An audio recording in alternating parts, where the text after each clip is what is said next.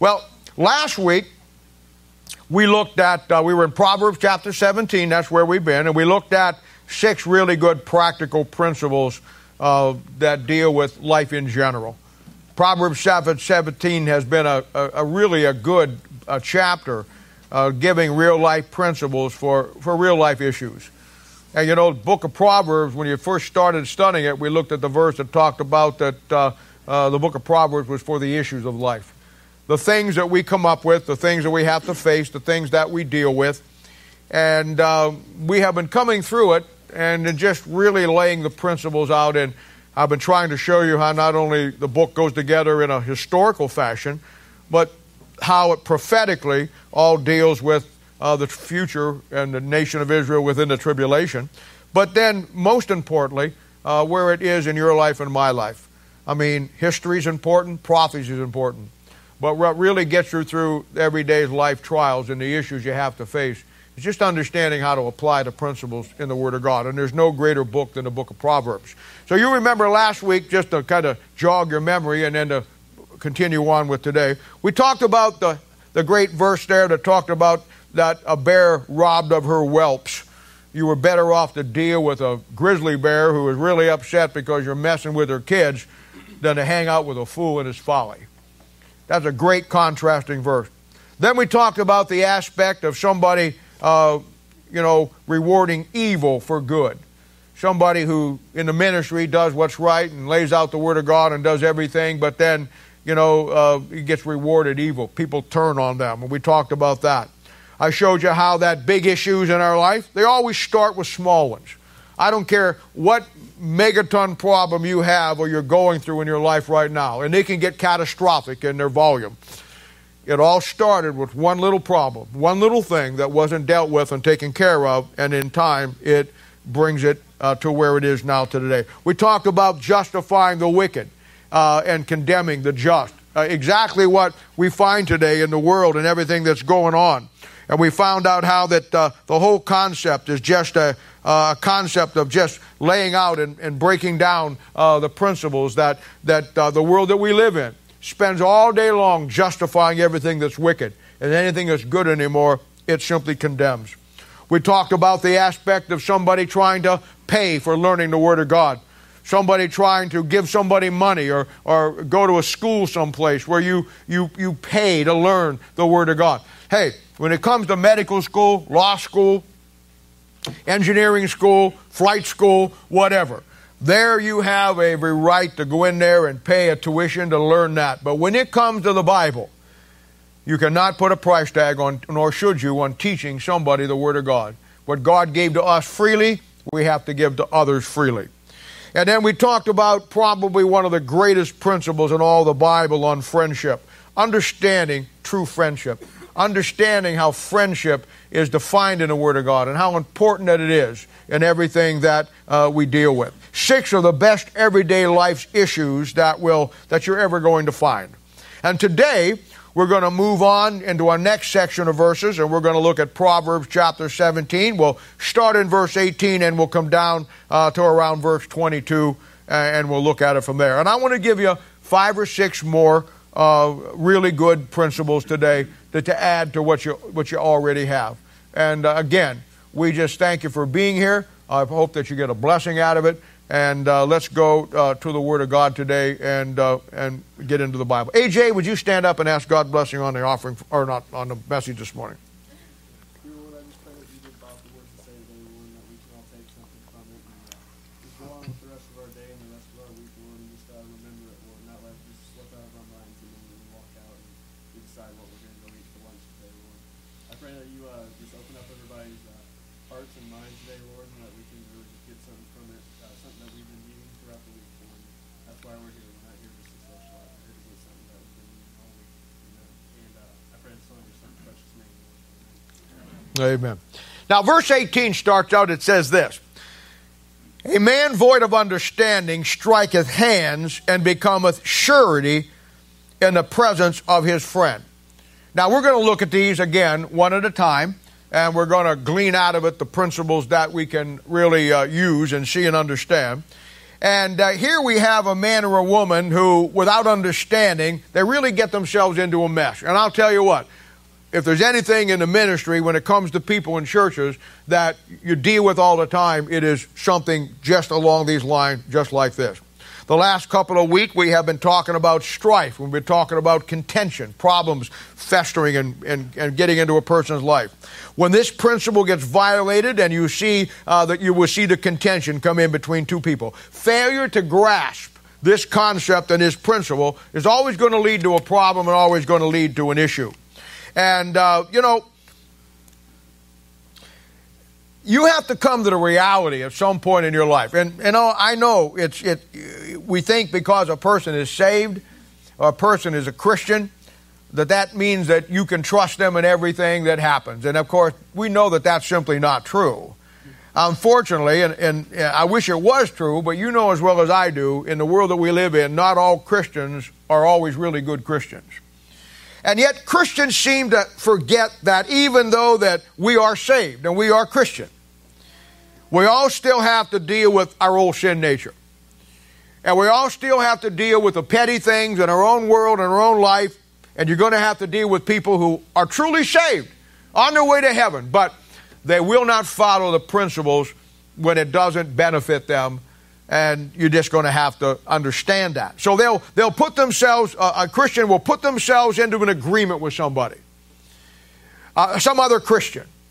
And then when it all falls apart, it doesn't work out, when contention comes in or strife begins because of the problem, then they have an issue. And if you deal with people as a pastor, you deal with this all the time. Chapter 22 of the book of Proverbs, verse 26, is a little verse that makes it even a little bit clearer. It says, "And be not one of them that strike hands, or of them that are surety for death." Now, strike hands simply means shake hands, or you seal the deal, and say, okay, I'm going to do this for you or do this with you. In other words, what they're saying here, if a person that doesn't have any wisdom and understanding will get themselves into a situation where they will be responsible for somebody else's debt. Sometimes it's, you feel sorry for somebody who's trying to get a car, and you want to try to help that person, and so you think that, the Christian thing to do is they don't have any good credit, they're not going to be able to get a car, they really want to try to do what's right. You know what? I'll go ahead and co-sign on the loan so they can get the car. And it doesn't work out sometimes. Sometimes it does. Most of the time, it just does not. And you've got to always think of that. The three of the most frequent that I have to deal with over the years is two people who get an apartment together. And they'll split the rent. And then they'll split the utilities. And then what happens is that somebody's late on the utilities, or what happens is you didn't forget to put the food in. You get your food, and then they start eating your food, and they don't eat their food, and suddenly you don't have any food. You know where it goes from there. And you know what? With me, if you moved in with me, I wouldn't care if you didn't pay the gas. I wouldn't care if you didn't pay the phone. I wouldn't care if you didn't pay the water bill. You touch my food, I'll kill you. Years ago, and some of you remember this, years ago when we were sending teams over to Europe and around the world teaching discipleship, the same lessons you did, we put them through a very strict, stringent course. We wanted to simulate to them being in the harshest situation that you could be in. We called it Hell Weekend. And what we did was, I had back then a number of guys, like I do here, that were in the military and were really some hardcore guys. We put together a weekend that was unbelievable. We kept them up all night. We marched them 15 miles in. I mean, you may remember at some point years ago going down one of the streets out here in a long line of 200 people marching in single file. We would march them in, keep them up all night long. We would put them under. I tried to simulate all the pressures that you would be under in a culture that you're going to have to work in. They all had teams. And one time we did it in the dead of winter. It was freezing out. They had to make their own shelters, build their own fire. They had to do their own food. It was incredible. And I would always be thinking of some of the most god-awfulest things to put them into to really make it. And the greatest thing I ever did is I told them, I said, here's what we're going to do. The first meal, you can bring whatever you want.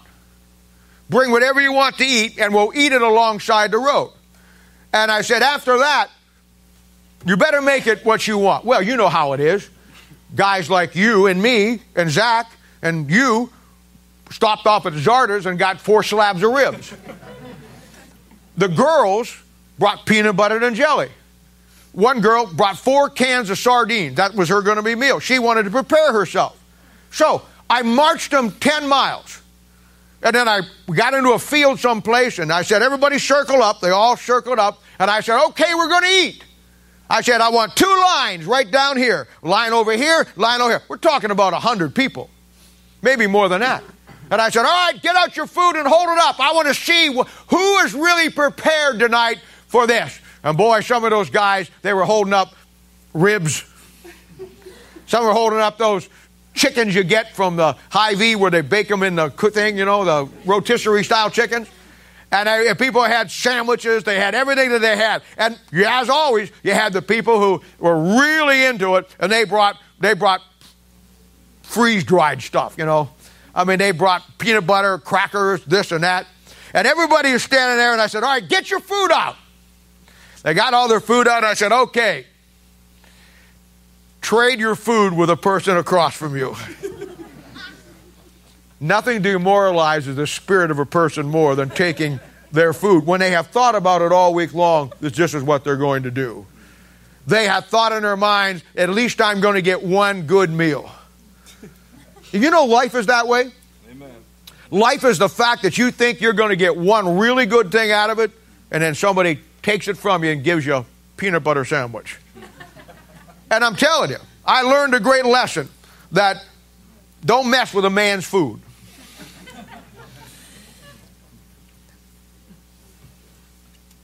We put ourselves into situations.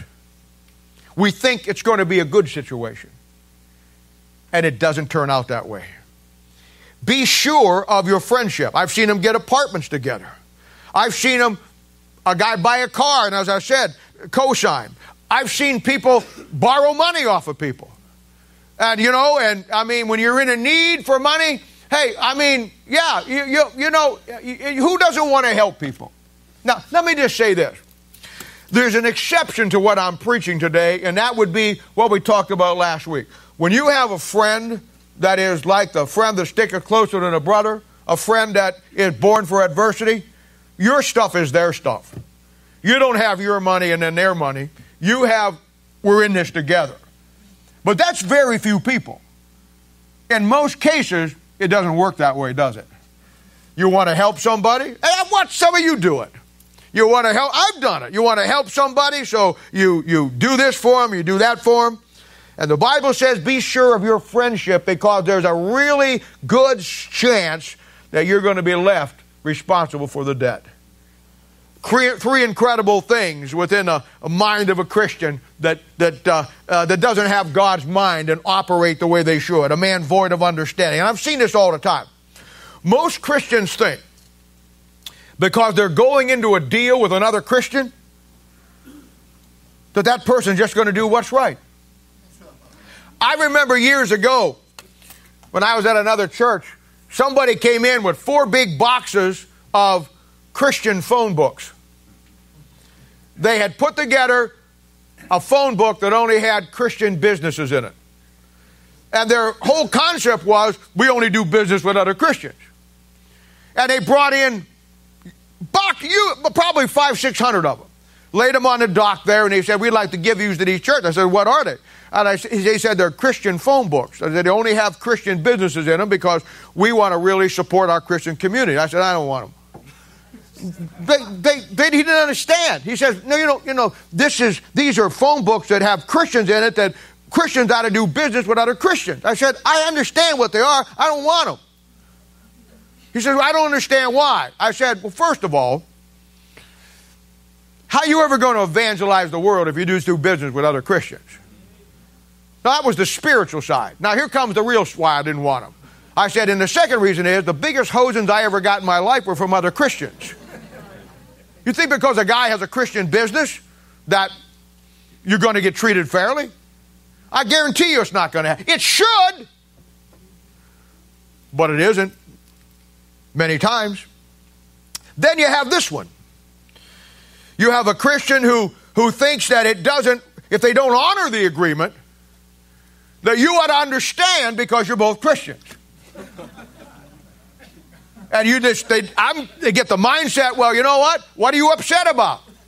We're Christians. I had every intention of paying it back. I just can't. So, God will take care of it. But that phrase gets used and wore out more than anything else on all the planet. You know what? I've had people make every stupid decision on the planet, and then they justify it by when they did it is the fact, well, God will come through and God promised he'll take care of it. God is not going to bless your stupidity. He gave you a Bible full of principles that tells you exactly how to operate. Then I get this one, lack of memory. Well, I don't remember we said that. No. That's not what you said. No. That's not how it went down. Hey, I've even seen this. I had a guy one time who was pretty well off. And he helped a couple who really needed some money, and they were going through a tough time, and they had some money coming in, and they said, look, we'll pay you back as soon as we get our money, but we're really hurting right now. Hey, he was a nice guy, and he said, no problem, and he gave them the money. They never paid him. When I was talking to him about something, about this particular couple, and he says, and he told me the story. And he said, do you know what, Bob, you know what the reasoning was that why they didn't pay me back? When they got their money after I gave them the money, their reasoning was, these are Christians now, their reasoning was, oh, he's got a lot of money, we don't, so it's okay if we hose him, because he won't even feel it. Well, and that may be true. I mean, if I got $1 million and you need $10,000 and you say, I'll pay it back to you Tuesday, and I say, okay, that's the agreement, I'll give it to you, and then you get your money back and you simply say, well, he's got a lot of money. It isn't about how much money I have or don't have. It's about the honesty of the principle involved. But that's missing today. And this is why the verse is so important. And this is why people have issues and have problems. Now, the answer to this is simply, and I don't know why this is so hard, document everything that you do. Document everything you do.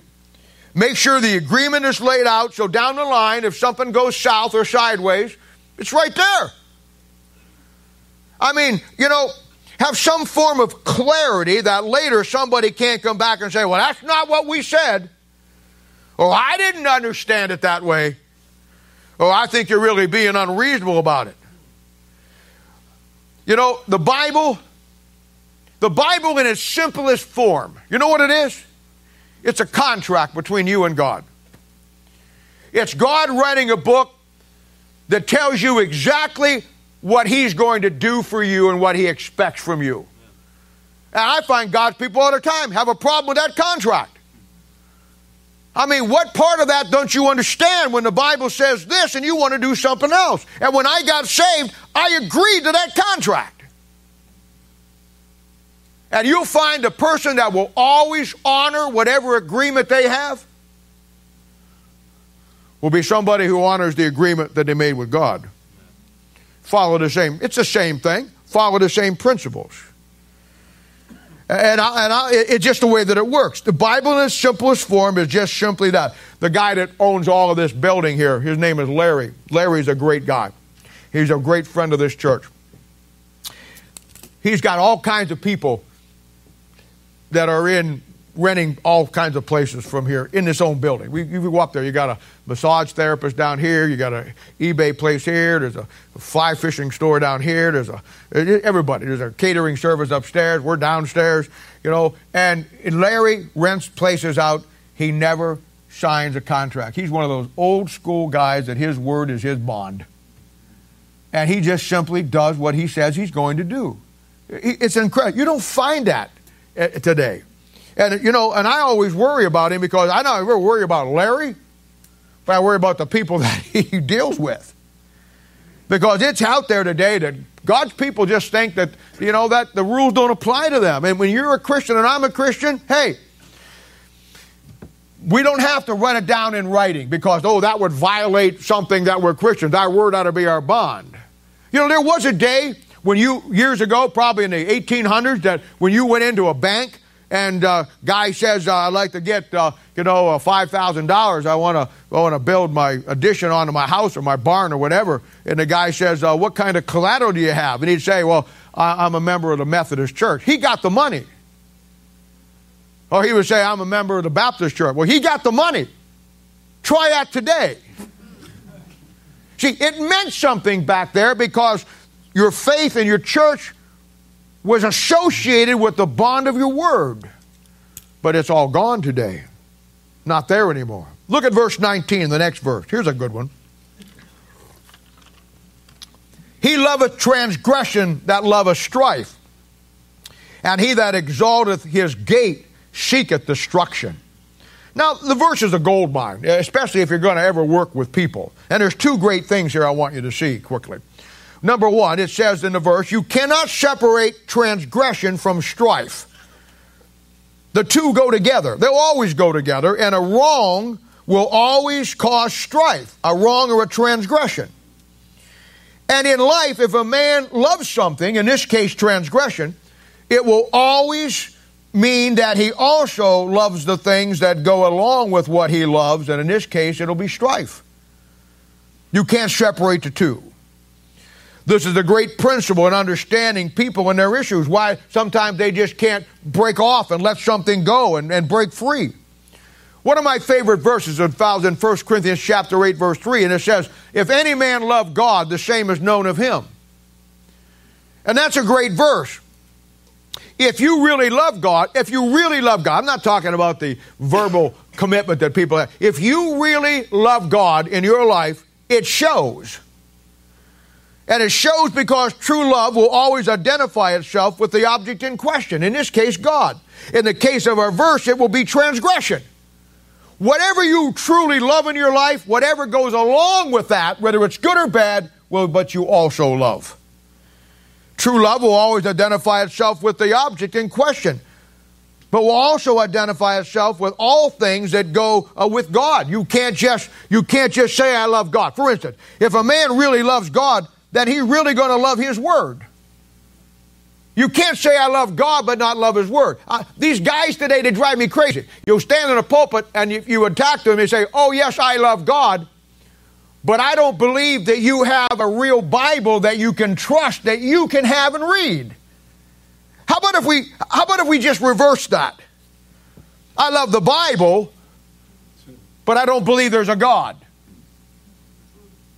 You're saying the same thing when you say, well, I believe in God and I love God, but I don't believe I can have a Bible. They're one and the same.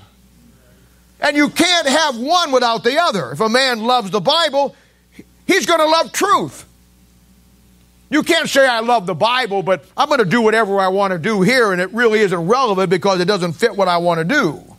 If you love the Bible, then you're going to love truth. If a man in the world loves a rich lifestyle, then he's going to also love all that comes with that. He's going to love his possessions. He's going to love his big house. He's going to love his fast cars, his fast women. As he gets older, his slow cars and his slower women. He's going to love all the things that comes along with that. He's going to love his status. He's going to love his position. If a man really loves somebody, then he's going to love everything about them, all their quirks. He isn't going to sit there and pick apart, well, I like this about you, but that. If you really truly love somebody, then you love everything about them. You'll take the quirks along with the unquirks. You cannot separate yourself from the things that go along with the things that you claim to love. This is the basis for unconditional love. When God first looked at me, He loved me. He loved me through Christ. But when He first saw me, I was the most unlovable thing on the planet. But when He saw me in Christ, what Christ was going to do for me on the cross, He loved me unconditionally, and He accepted me the day I got saved. with still all the imperfections that I had. He took everything I had and loved me. The Bible says, if any man love God, the same is known of him. And then it also reverses it. If any man doesn't love God, the same is known to him. Because true love, no matter what it may be, true love will always identify itself with the object. And the verse says, he that loveth transgression, loves strife. You cannot love the things of the world and not love everything that goes along with it. You cannot love the things of God without loving everything that goes with it. Now, Christianity today tries to do that. But that isn't true biblical love. And he that loveth transgression will also love strife. One of the greatest absolute laws of human nature. Then look at the last part of verse 19. He that exalteth his gate seeketh destruction.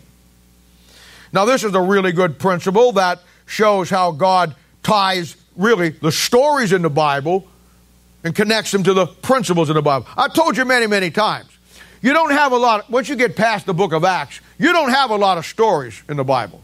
Now all you have is hardline principles. In the book of Proverbs, you don't have a lot of stories. In the book of Psalms, you don't have a lot of stories. You have hardline principles. And I've told you many, many times that all the stories in the Bible, Abraham and Lot, Cain and Abel, Elijah, wherever you want to go, all of those stories will illustrate New Testament biblical truth. And the key to understanding how to deal with issues in people's lives is to see the story, line it up with the New Testament principles, put the two together, and then have the ability to help somebody with wherever they're at. That's the key. That's the key. And that's exactly, this story here, this verse here, is exactly the same way. The Old Testament, when it talks about the gate here, that will be the Old Testament entry to the city. It was the place where all the elders met. It was a place where all the action took place. It was a place where they stood and had their meetings and talked about civic events and what they were going to do. It's where they watched who came into the city and who left the city. And it was a very important position. And the Bible example of this being used by somebody that gets destroyed would be what I call the Absalom syndrome in 2 Samuel chapter 14 and 15. Absalom was David's son. He wanted to overthrow his father's kingdom. He wanted to bring down the kingdom of David. He wanted the kingdom for himself. So he goes to the gate where everybody is coming into the city. He goes to the gate and he positions himself there as people come in, and people would come up and talk to the elders about their issues and about their problems. It was the central place. That's why the word gate here is used in Proverbs. And he would stand down there and would see somebody come up that would maybe upset about something that wasn't going the way he wanted to go, and he would listen and put an ear to it. And they would go on and they say, I'm not happy with this, or I'm not happy with that. I'm not happy the way this is being done. And he'd sit there with that sympathetic ear and he'd just listen. And then he'd look down at them and he'd say, oh, you know what? If I were made king of Israel, I'd right all your wrongs. If I was in the position, I hear it, I feel your pain. If I was the king, I would fix all of those things. The Bible says that Absalom stole the hearts of the men of Israel. He did it by exalting himself at the gate. He did it by taking the position that he had and exalting it to, in time, destroy his own father's kingdom. And it's simply people who will love the wrong things. They will always do the wrong things, and they'll exalt themselves at the expense of somebody else. That's what he did. They use transgression and strife to exalt themselves. If you ever want to see it, just look at the political campaign that's going on right now for president. It isn't about what you're struggling with. It isn't about maybe you being out of work or the economy or war or this. You know what it's about? It's about somebody finding dirt on somebody else and then using it to exalt themselves that you think they're better than this person. And everybody does it. And you and I, as the common ordinary people, we just get lost in the shuffle.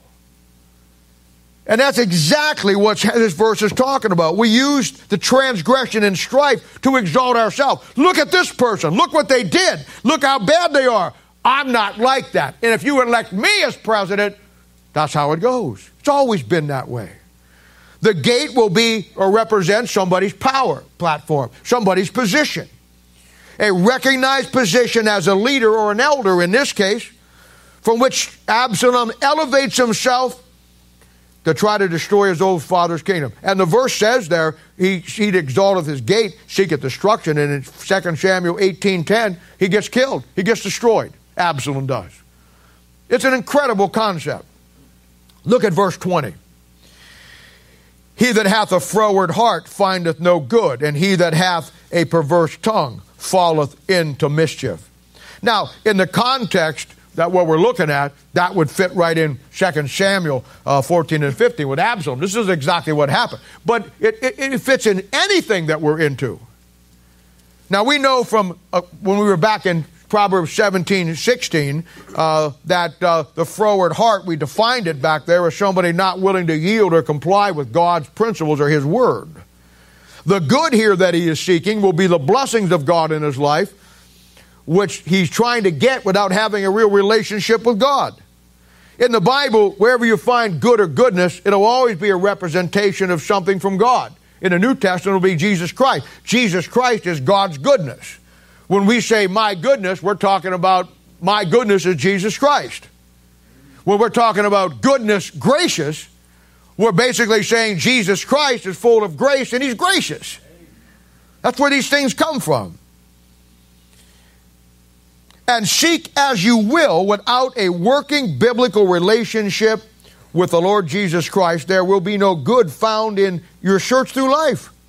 From the Bible standpoint anyhow. And here again, this is where Christians completely off track. You want to remember, you don't define good. Your definition of good has to be God's standard of good. You don't define good in your life by your standard. Many of us try to do that. You define what's good in your life by understanding God's standards. There's been many a young gal that found a guy and thought he was the greatest thing in the world, and then 3 years into the marriage found out he wasn't. You know why? She used the wrong standard to measure as good. There've been many a guy who married a gal that 6 months or a year or 2 years into the relationship, they realized that they had made a bad choice. You know why? Because they used their own standard to say that person is good versus God's standard. Good in our eyes will not always be necessarily good in God's eyes. A lot of things we think are good are in fact terrible things in God's sight. God's standard will always be the difference that you want to use. Look at the last part of the verse. And he that hath a perverse tongue falleth into mischief. Now that's a good concept. The reason he'll never get anything good in life, the person in verse 20, the reason he'll never get anything good in life will be because of his own big mouth. He'll never shut up. They have no control over what they say. Their heart is against God and His Word, so out of the abundance of the heart the mouth speaks, Matthew 12:34.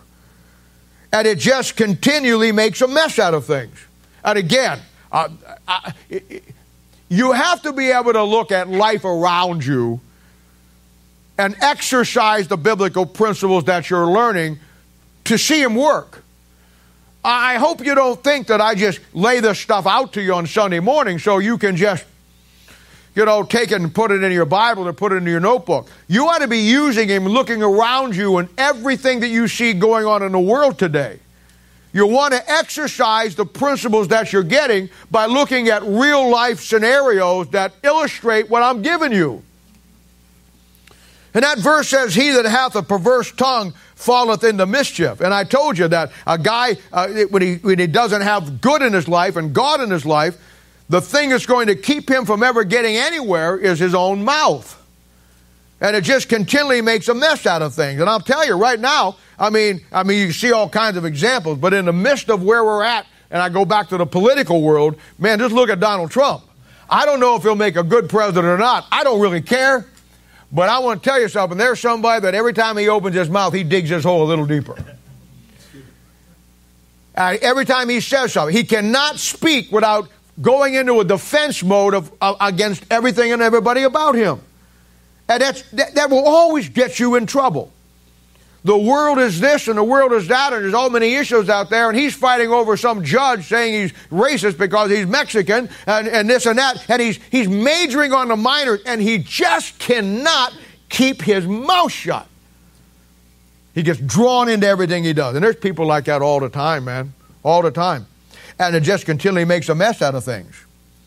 Remember chapter 16, verse 23, when we came through that a couple of months ago, that great verse, the heart of the wise teaches his mouth and addeth learning to his lips. What you do when you get into the Bible, you learn when to speak and when not to speak. You learn what is credible to talk about now and when you should not talk about it. You know when you should be on the offensive or on the defensive. You learn when you ought to just never say nothing. You learn to pick and choose your battles of what you're going to get into verbally. The Bible says, the Bible talks about, that answer not a fool in his folly, lest he be wise in his own conceit. Then it turns right around to the next verse and says, answer a fool in his folly, lest he be wise in his own conceit. Hey, there's time to answer a fool in his folly, and there's time to shut your mouth and not answer a fool in his folly. And the Word of God gives you the insight when to and when not to. You add learning to your lips. You teach your mouth what to speak. When you get into a situation with somebody that's struggling through life or a marriage situation that you're dealing with, you got to know what you're talking about. You can't just give them your homespun theology of what you think is going to work. You got to be able to look at the scenario, look at the circumstances, look at the situation, look at the people, and then exactly know, because you have taught your lips and your mouth what to say, to be able to give them what they need to get. That's the key. Not so with a fool that has no wisdom or understanding. The biggest issues will be what he says and not knowing when to keep his mouth shut.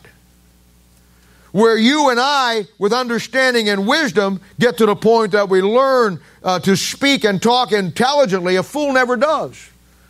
He's stuck on himself. He's stuck on trying to whatever his agenda is.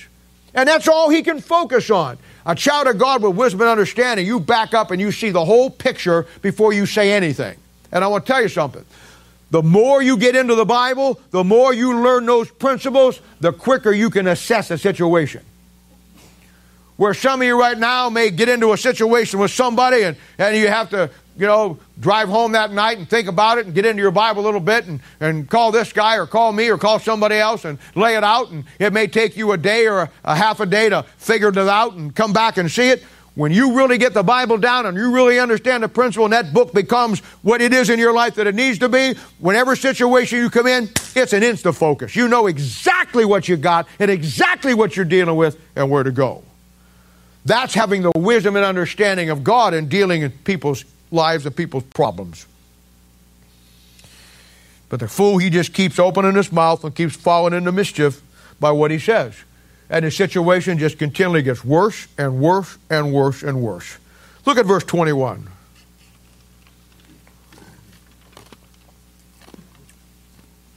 He that begotteth a fool doeth it to his sorrow, and the father of a fool hath no joy. Now, in the context here, historically, we know that Solomon wrote the book of Proverbs, and we know that the fool in Solomon's life would be his own son, Rehoboam.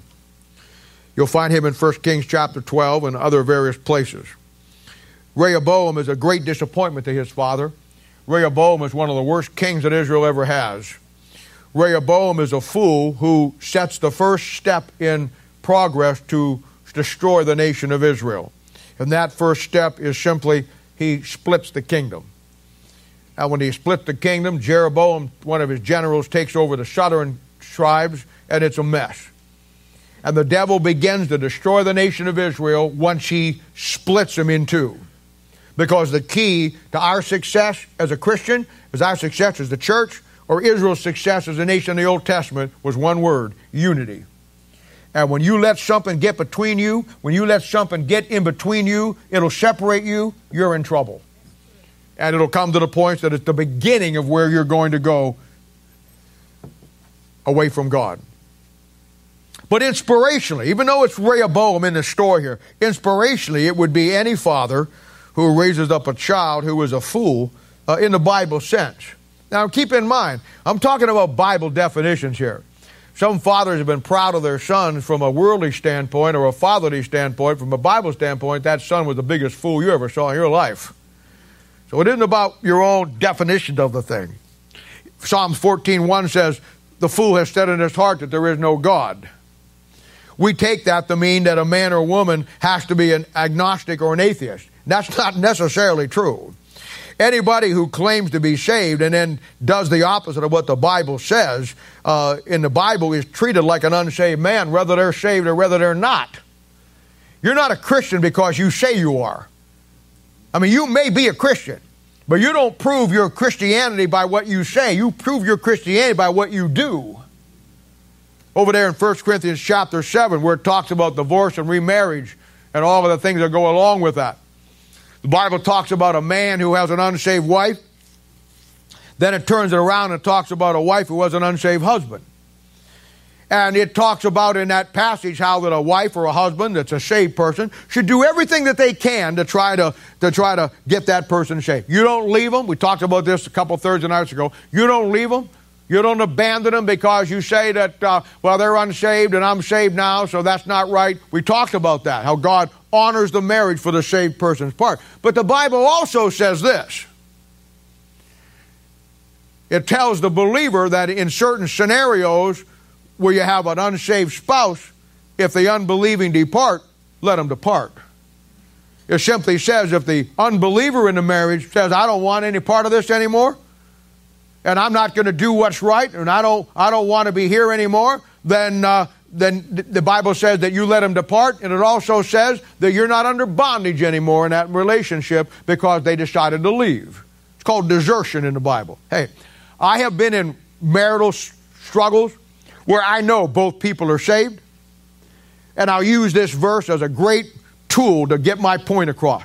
I've had them sit there where the husband and the wife wants to do what's right and the guy doesn't. And I've had them vice versa, where the wife doesn't want to do what's right and the guy does. But I've had them there where, in one particular case, I can remember he had a gal here who really wanted to do what's right, and the guy was really an idiot. He didn't want to do what was right. And both as saved as I am, as far as I could tell in my own mind. I believe they were. She looks at me and she says, she says, honey, I really want to work it out. He says, you know what? I don't want to work it out. He says, I just don't want to be a part of this anymore. And he says, I want out of this. She looks at me and she says, well, Pastor Bob, what do I do now? And I said, well, hon, I feel sorry for you and terrible that you're going to probably bust up. But here's what I can give you out of the Bible. The Bible says in this given situation, pointing to the guy, if the unbelieving depart, let him depart. You're not under bondage anymore. That's the best advice I can give you. The guy said, whoa. He says, I'm a believer. I looked at him and I said, then if you're a believer, do what's right.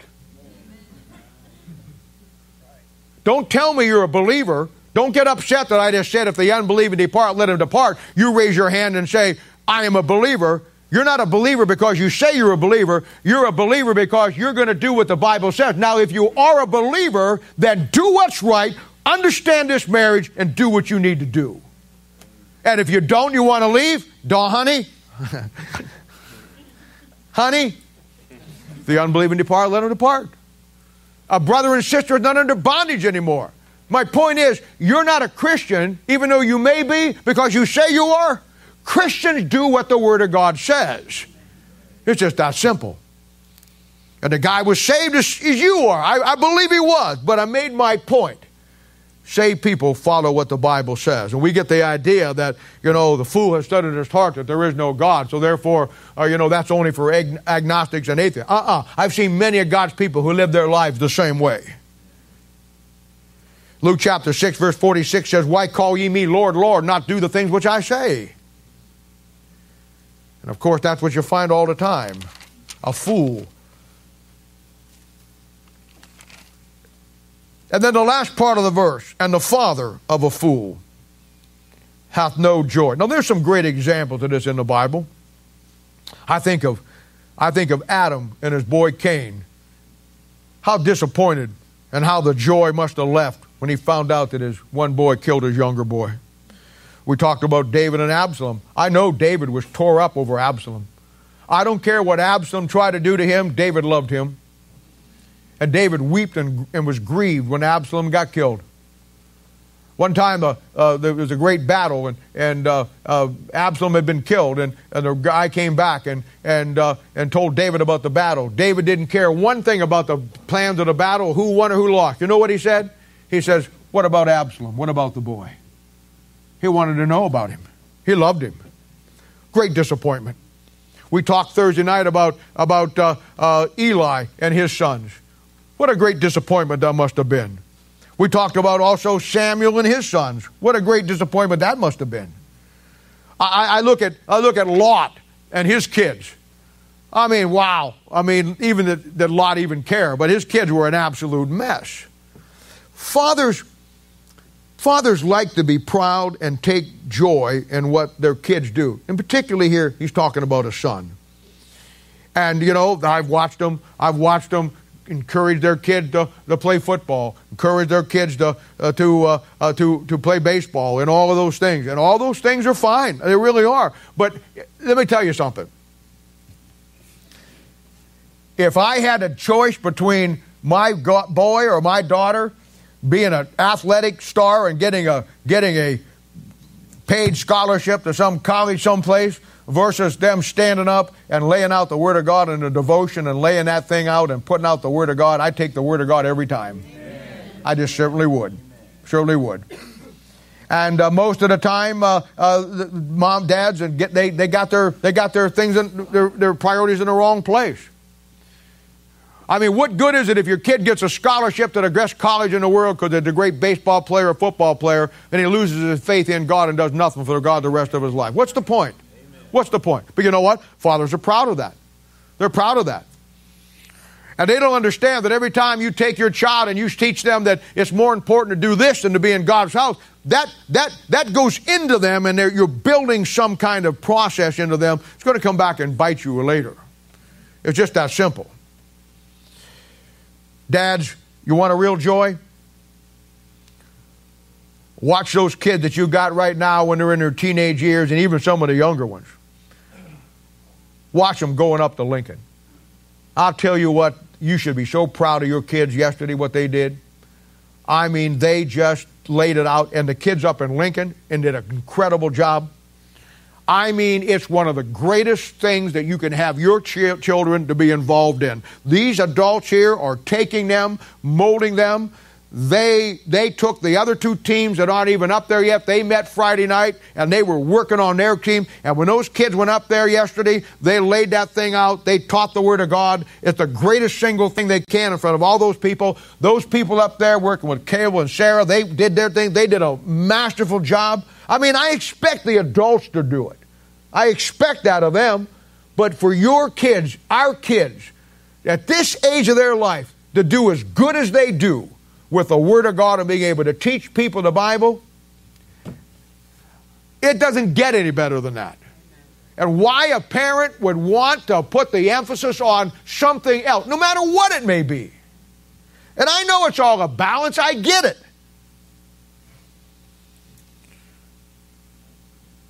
You ought to see those kids out on the street. I can always find them because there's 50 of them. And I'm driving, there they are. They're over there at the park, and they're passing out hot dogs and passing out tracts. I've seen them at that old bus stop down there by the library.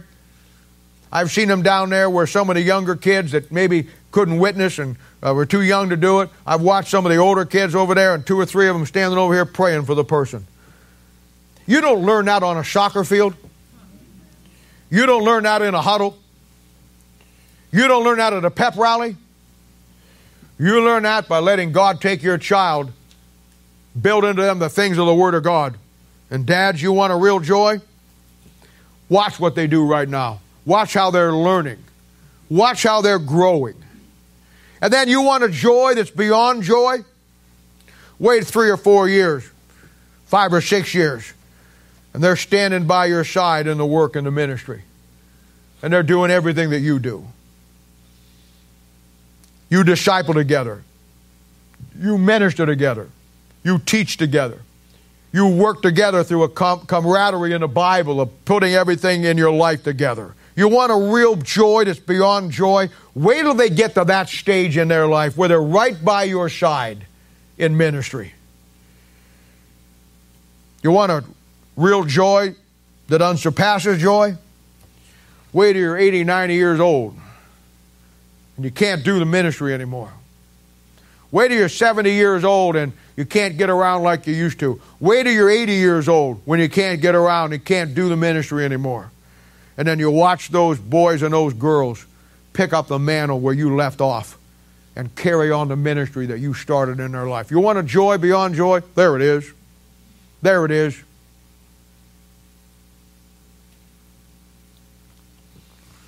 The hardest thing in the world for a father or a mother, and I've seen it with pastors, I've seen it with Christians, is have to pretend that everything is okay when your kids are nowhere to be found in the middle of the Word of God and God's work. And you have no process to ever get them back. All you have is strife and contention. All you have is one problem after the other. There's no commonality of a bond based on the Word of God. It's just they're doing their thing and you're doing yours. Look at verse 22. A merry heart doeth good like a medicine, but a broke spirit drieth the bones. You know, the first thing I want you to see here as we come down through these individual proverbs, that the Word of God is likened to a medicine. Back in Jeremiah chapter 8, verse 22, and again in Jeremiah chapter 4, it talks about the balm of Gilead, and it's likened to the Word of God. Israel had some severe issues and needed to be healed spiritually. And it says back there in Jeremiah that there is a balm in Gilead. Gilead was east of Jordan, and it was a very rich, fertile land that was great for raising cattle and great for everything. Just everything about it was really good. But there was a plant, a balm, a plant that grew there that was good for physical healing. And it made a salve out of it or a balm. And when somebody got whatever, they would put it on. It was called the balm of Gilead. And the Bible likens that balm of Gilead to the Word of God for the nation of Israel. Israel need to be healed. And in the context here of verse 22, it will be used to heal a broken spirit. I want to talk about that for a moment. Of all the aspects of you and me as a human being, you have a body, you have a soul, and you have a spirit. I want to tell you something. The hardest thing to fix when it gets busted is a spirit. Guys, there comes a time in a woman's life when you crush her spirit so bad, it ain't ever going to get back. There comes a time in a guy's life when you get to the point where your spirit gets so broken, it's really tough to get back. The spirit of a man or a woman is the hardest thing to fix. You know why? Because it's the most fragile thing that we have. You can go out and you can play football all day long and never break a bone, or if you're really in good shape, and you can go all day long. Your soul, if you're saved, is sealed on the day of redemption. You're good there. But your spirit is the most fragile aspect of you. Your spirit is your emotions. And your emotions can turn you upside down in just 15 seconds. You can have the greatest day of your life and get one phone call and your day goes south from that point on. That's your spirit. That's your spirit. And in a context, a merry heart doeth good like a medicine, but a broken spirit drieth the bones. In the context, it's talking about how to heal a broken spirit. Psalm 51 verse 17 says that the real sacrifices of God are a broken spirit and a broken and contrite heart. And when we start to talk about a man's spirit and man's broken spirit, there's two aspects for a Christian. Not even talking about an unsaved man. Unsaved man it has nothing to do with. But for a child of God, for a Christian, his spirit can get broken two ways. And I want to examine it for a moment. First of all, obviously the world. A life of sin, a life of worldly living will drain you completely and leave you empty. Sin will never leave a man or a woman any better than it finds them. It will always take its toll. It will always take you always will pay the price. Now understand that the spirit of man will be his desire. It'll be his passion. It'll be his motivation. It'll be his drive. It'll be his fortitude. It'll be his emotional makeup. It's what will make some guys be able to get to the top of Mount Everest when nobody else can. Because the spirit of man will drive him, his goals, his passion. But that same spirit will take a man and completely destroy him. When he focuses on going to Mount Everest, or he focuses on going down in the drug world and all the stuff that is against the things of God, he goes that way. And his spirit gets destroyed. When he gets out of fellowship with God, the Holy Spirit of God within him, the Bible says in Ephesians chapter 4, verse 30, becomes grieved. That puts tremendous burden on your spirit. There is no joy in your life now. You have to pretend everything. You have to pretend you're spiritual when you're not. You have to pretend you want to be at church when you really don't. You have to pretend that you're right with God around your friends and family when you really are not. When your spirit gets grieved, it's grieved because you're not doing right with your spirit. The Holy Spirit goes inside you, and he's grieved because of where you're at and where I'm at. And that will cause your human spirit to suffer. And with all the weight of the things of the world that will tear it down, that man will become broken in his spirit. Your spirit and my spirit needs to be cleansed daily, the Bible says in 2 Corinthians 7:1.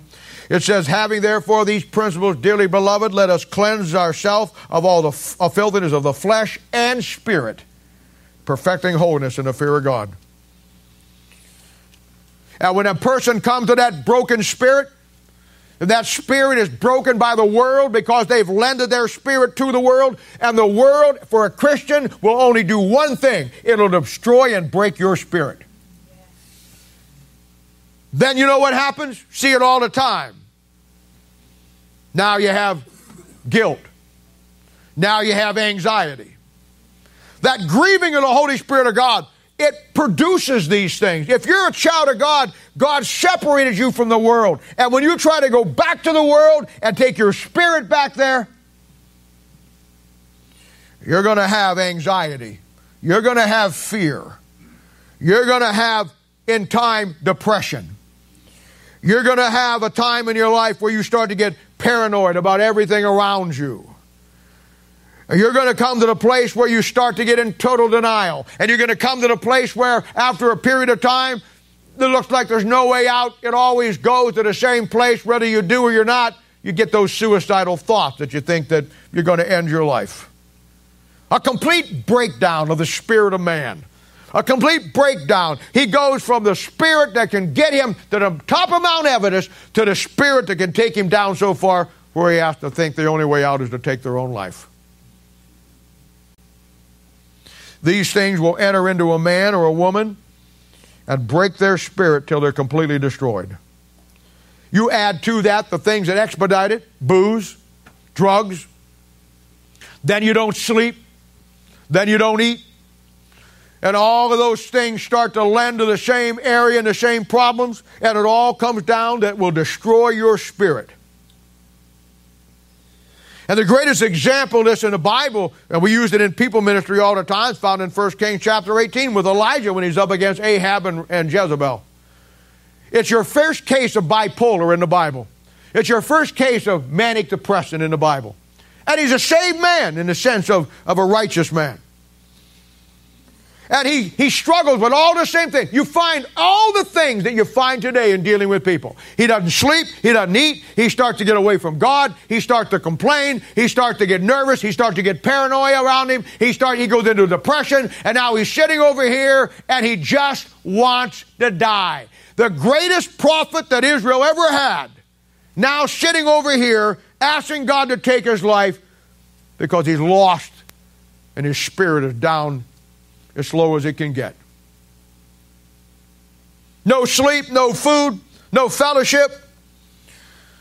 All the wrong things have been put into his life that has crushed his spirit. What do you expect? I had a lady one time, she said to me, I said, what's the problem? She says, I don't feel like myself. I said, who do you feel like? She says, I don't know. I just don't feel like myself. I said, well, how do you feel when you feel yourself? She didn't know that either. But when you start to get depressed, you lose all touch of reality. You'll do some of the stupidest, dumbest things you ever saw in your life because your spirit is out of control. Proverbs 25:28, he that hath no rule of his own spirit, like a city broken down without walls. Your spirit is the most dangerous part of your body. It is the most fragile part of your body. And if it isn't bolstered and encased in the principles of the Word of God, you're going to have some problems. Elijah did. The second great case in the Bible would be Jonah, who was running from God. Well, you know the story with Elijah. An angel shows up and he gets his meds. He gets what he needs. And I've told you this before, the 4 steps of coming out of depression. The first thing, he got ministered to. And when I say that, that sounds like a generic term. You don't get ministered to your way, you get ministered to God's way. Your way isn't going to work. I don't know how many times I've told somebody, this is what you need to do. You do this, and you do this. And suddenly somewhere in the translation, they decided they didn't want to do that and wanted to go back to doing their own thing. That's what got you into the problems in the first place. Elijah got ministered to. He didn't do it his way. He went God's way. He changed what he had to change. The next thing that he did, he got a fresh vision. He got his perspective back on what God was doing with him. People who get depressed have tunnel vision. They are the most selfish people on the planet. Because all they see is themselves. They don't see what God's doing in their family. They don't see what God's doing over here. They don't see what God is fixing here. All they do is want to sit in a corner and whine about where they're at. He had to get a fresh vision. Then the third thing, he had to get back in the fight. He had to get back into work. He had to go get something done and get involved. I'll tell you what, you got problems today? You got issues today? You think you got big problems? You think your anxiety and all this, and you just struggle with the stupidest stuff you struggle with? I got some great therapy for you. Go down to Children's Mercy Hospital. Walk up and down those halls and go into the rooms with the moms and the dads that are sitting there with their little kid dying of cancer, 7 or 8 years old, and see if your problem is as bad as theirs. Go into burn ward with those little kids, 3rd, 4th degree burns on their bodies. Going to have to go through God knows how many skin transplants. Go see if their problems are as bad as yours. The problem with people that get in depression and get all broken spirit is because their life has all become around them. You are the focus and the center of your world, and you see nothing around you. You don't see what God's doing. You don't see the consequences of what's going to happen if you don't pull it out. You don't see anybody else's suffering. All you see is yours. And the fourth thing, start cataloging those principles 24/7. I mean, you get those things on those 3x5 cards if that's what you got to do, and you live there. And you stay with it. You follow those 4 things, brother Elijah did, and he got out of it.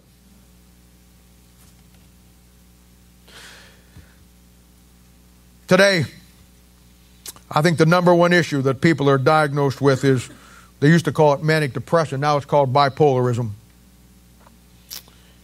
I don't know if you know it or not, but in America today, 70% of the adults are on some kind of antidepressants. And of course, it's called bipolar because you have mood swings, north and south, North Pole, South Pole.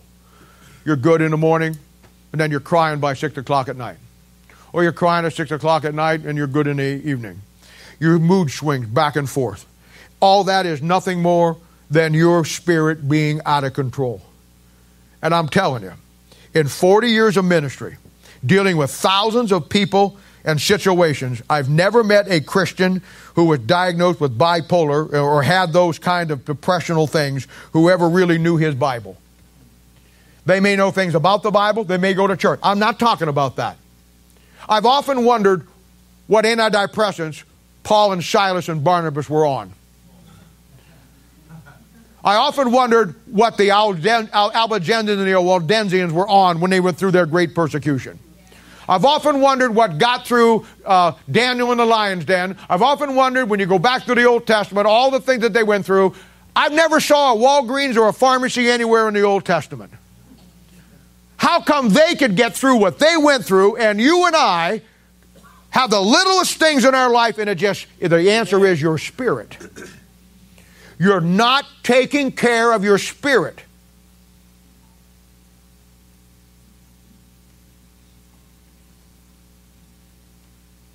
And I'm going to tell you right now, if you don't get your meds from God's Word, then you'll get them from Walgreens.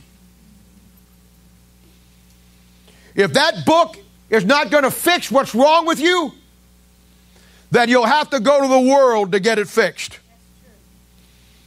But I'm going to make it a statement along with that I want you to listen very carefully.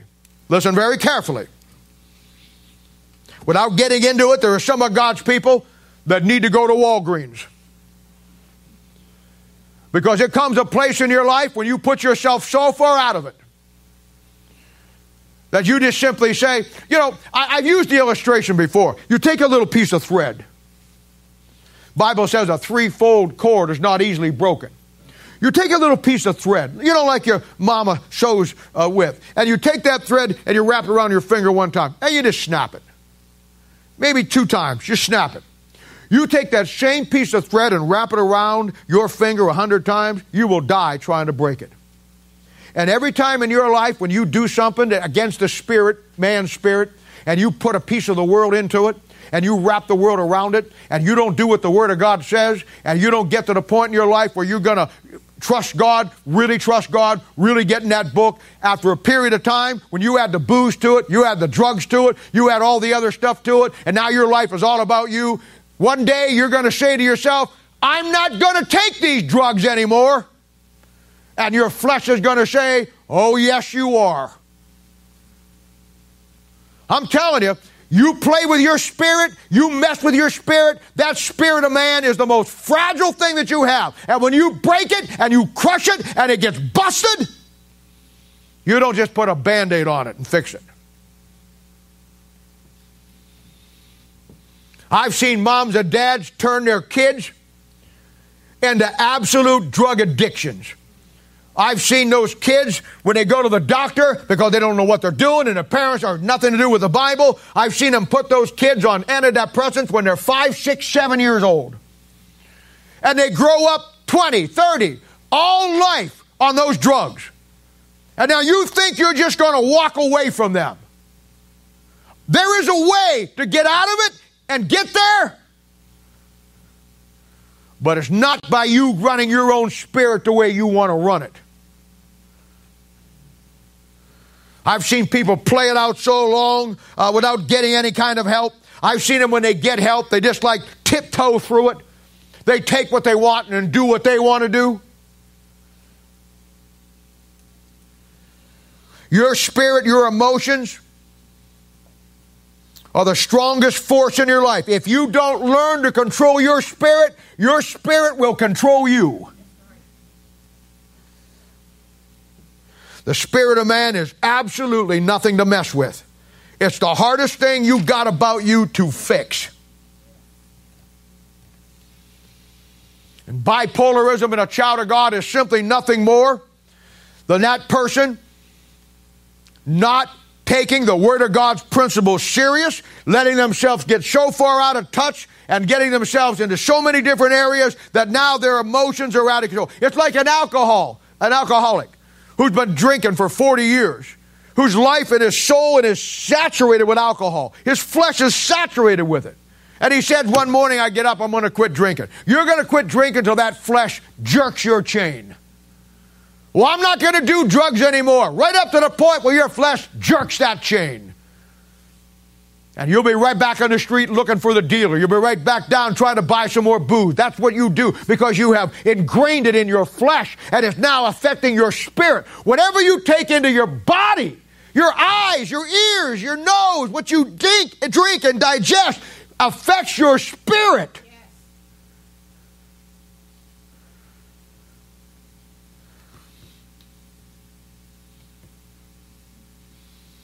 Now, The second broken spirit in the Bible. And this is a good one. First one's bad, real bad. Now the second broken spirit in the Bible will be us coming to the end of self and yielding everything to God. This will be Psalm 51:17. And you need to understand this. Here's the key. Here's the problem we got. If you're saved here this morning, you are bipolar. If you're saved here this morning, you're a schizo. Romans chapter 7 says you have an old nature and you have a new nature. You're going to see your friendly corner psychiatrist, and he says, well, you're bipolar. You have mood swings. You have good days, bad days. You have good thoughts, you have bad thoughts. If you're a Christian here this morning, you're going to have good thoughts and bad thoughts. You've got an old sin nature that wants to take you down the bad road, and you've got a new nature that wants to take you on the high road. Right. Something has to determine which way you go. It's your spirit. Where you lend your spirit to. If you lend your spirit to the things of the world, it's going to go that way. If you lend it to the things of God, it's going to go that way. And when I say lend it, I mean get into it. Do what it says. Follow it.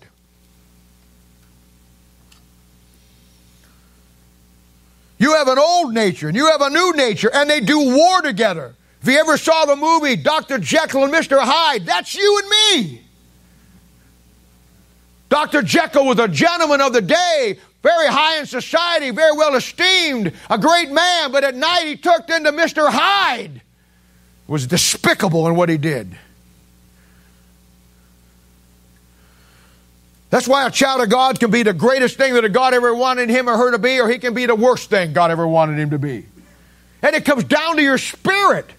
Where you're going to lend it. Are you going to cleanse it? Are you going to seal it with the principles of God's Word? Now here's the difference. You want to get this. You want to get this down, man. Where the first guy takes the lifestyle of the world and gets his spirit broken and his life destroyed. I'm going to say it again. Where the first guy takes the low road and the lifestyle and the things of the world and gets his spirit broken and his life destroyed.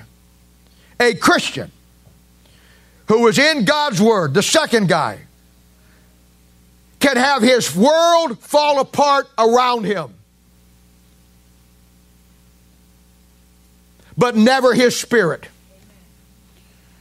His whole world can be collapsing around him, but your spirit will never get broken by the world because your spirit was broken by God. Yes.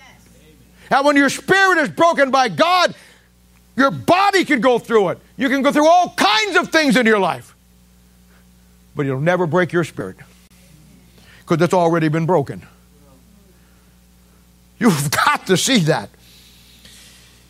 Where I may weep, where I may have sorrow, where I may have pain, where I may suffer on the outward man. The inner man who is in the book will in all things rejoice.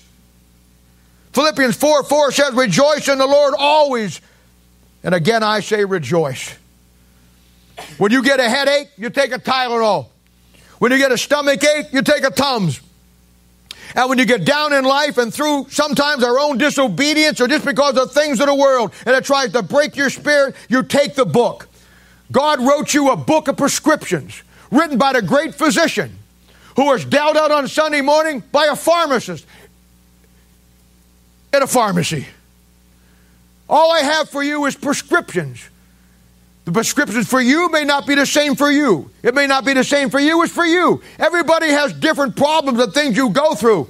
But when you get into the Bible, the great physician details out exactly what you need for your spirit. And that's why when the world dumps on you, your spirit never gets broken. Because that's already broken to the things of the Word of God.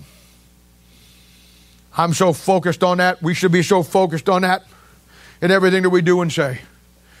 You ought to be so focused on what God has given you and what God is doing with you, and you ought to be so into Him and the Word of God, and your spirit ought to be so in touch with His. You ought to be walking into work and somebody will say, "Hey, Jim, what's up?" Heaven's up. Heaven's great. Walking into work, "Hey, Mary, how are you? How you doing?" "Oh, I'm doing just good." "Hey, Mary, what's new?" "Jerusalem, Revelation chapter 21. It's really good." Great. You ought to be so into it that it permeates everything that you think and you do.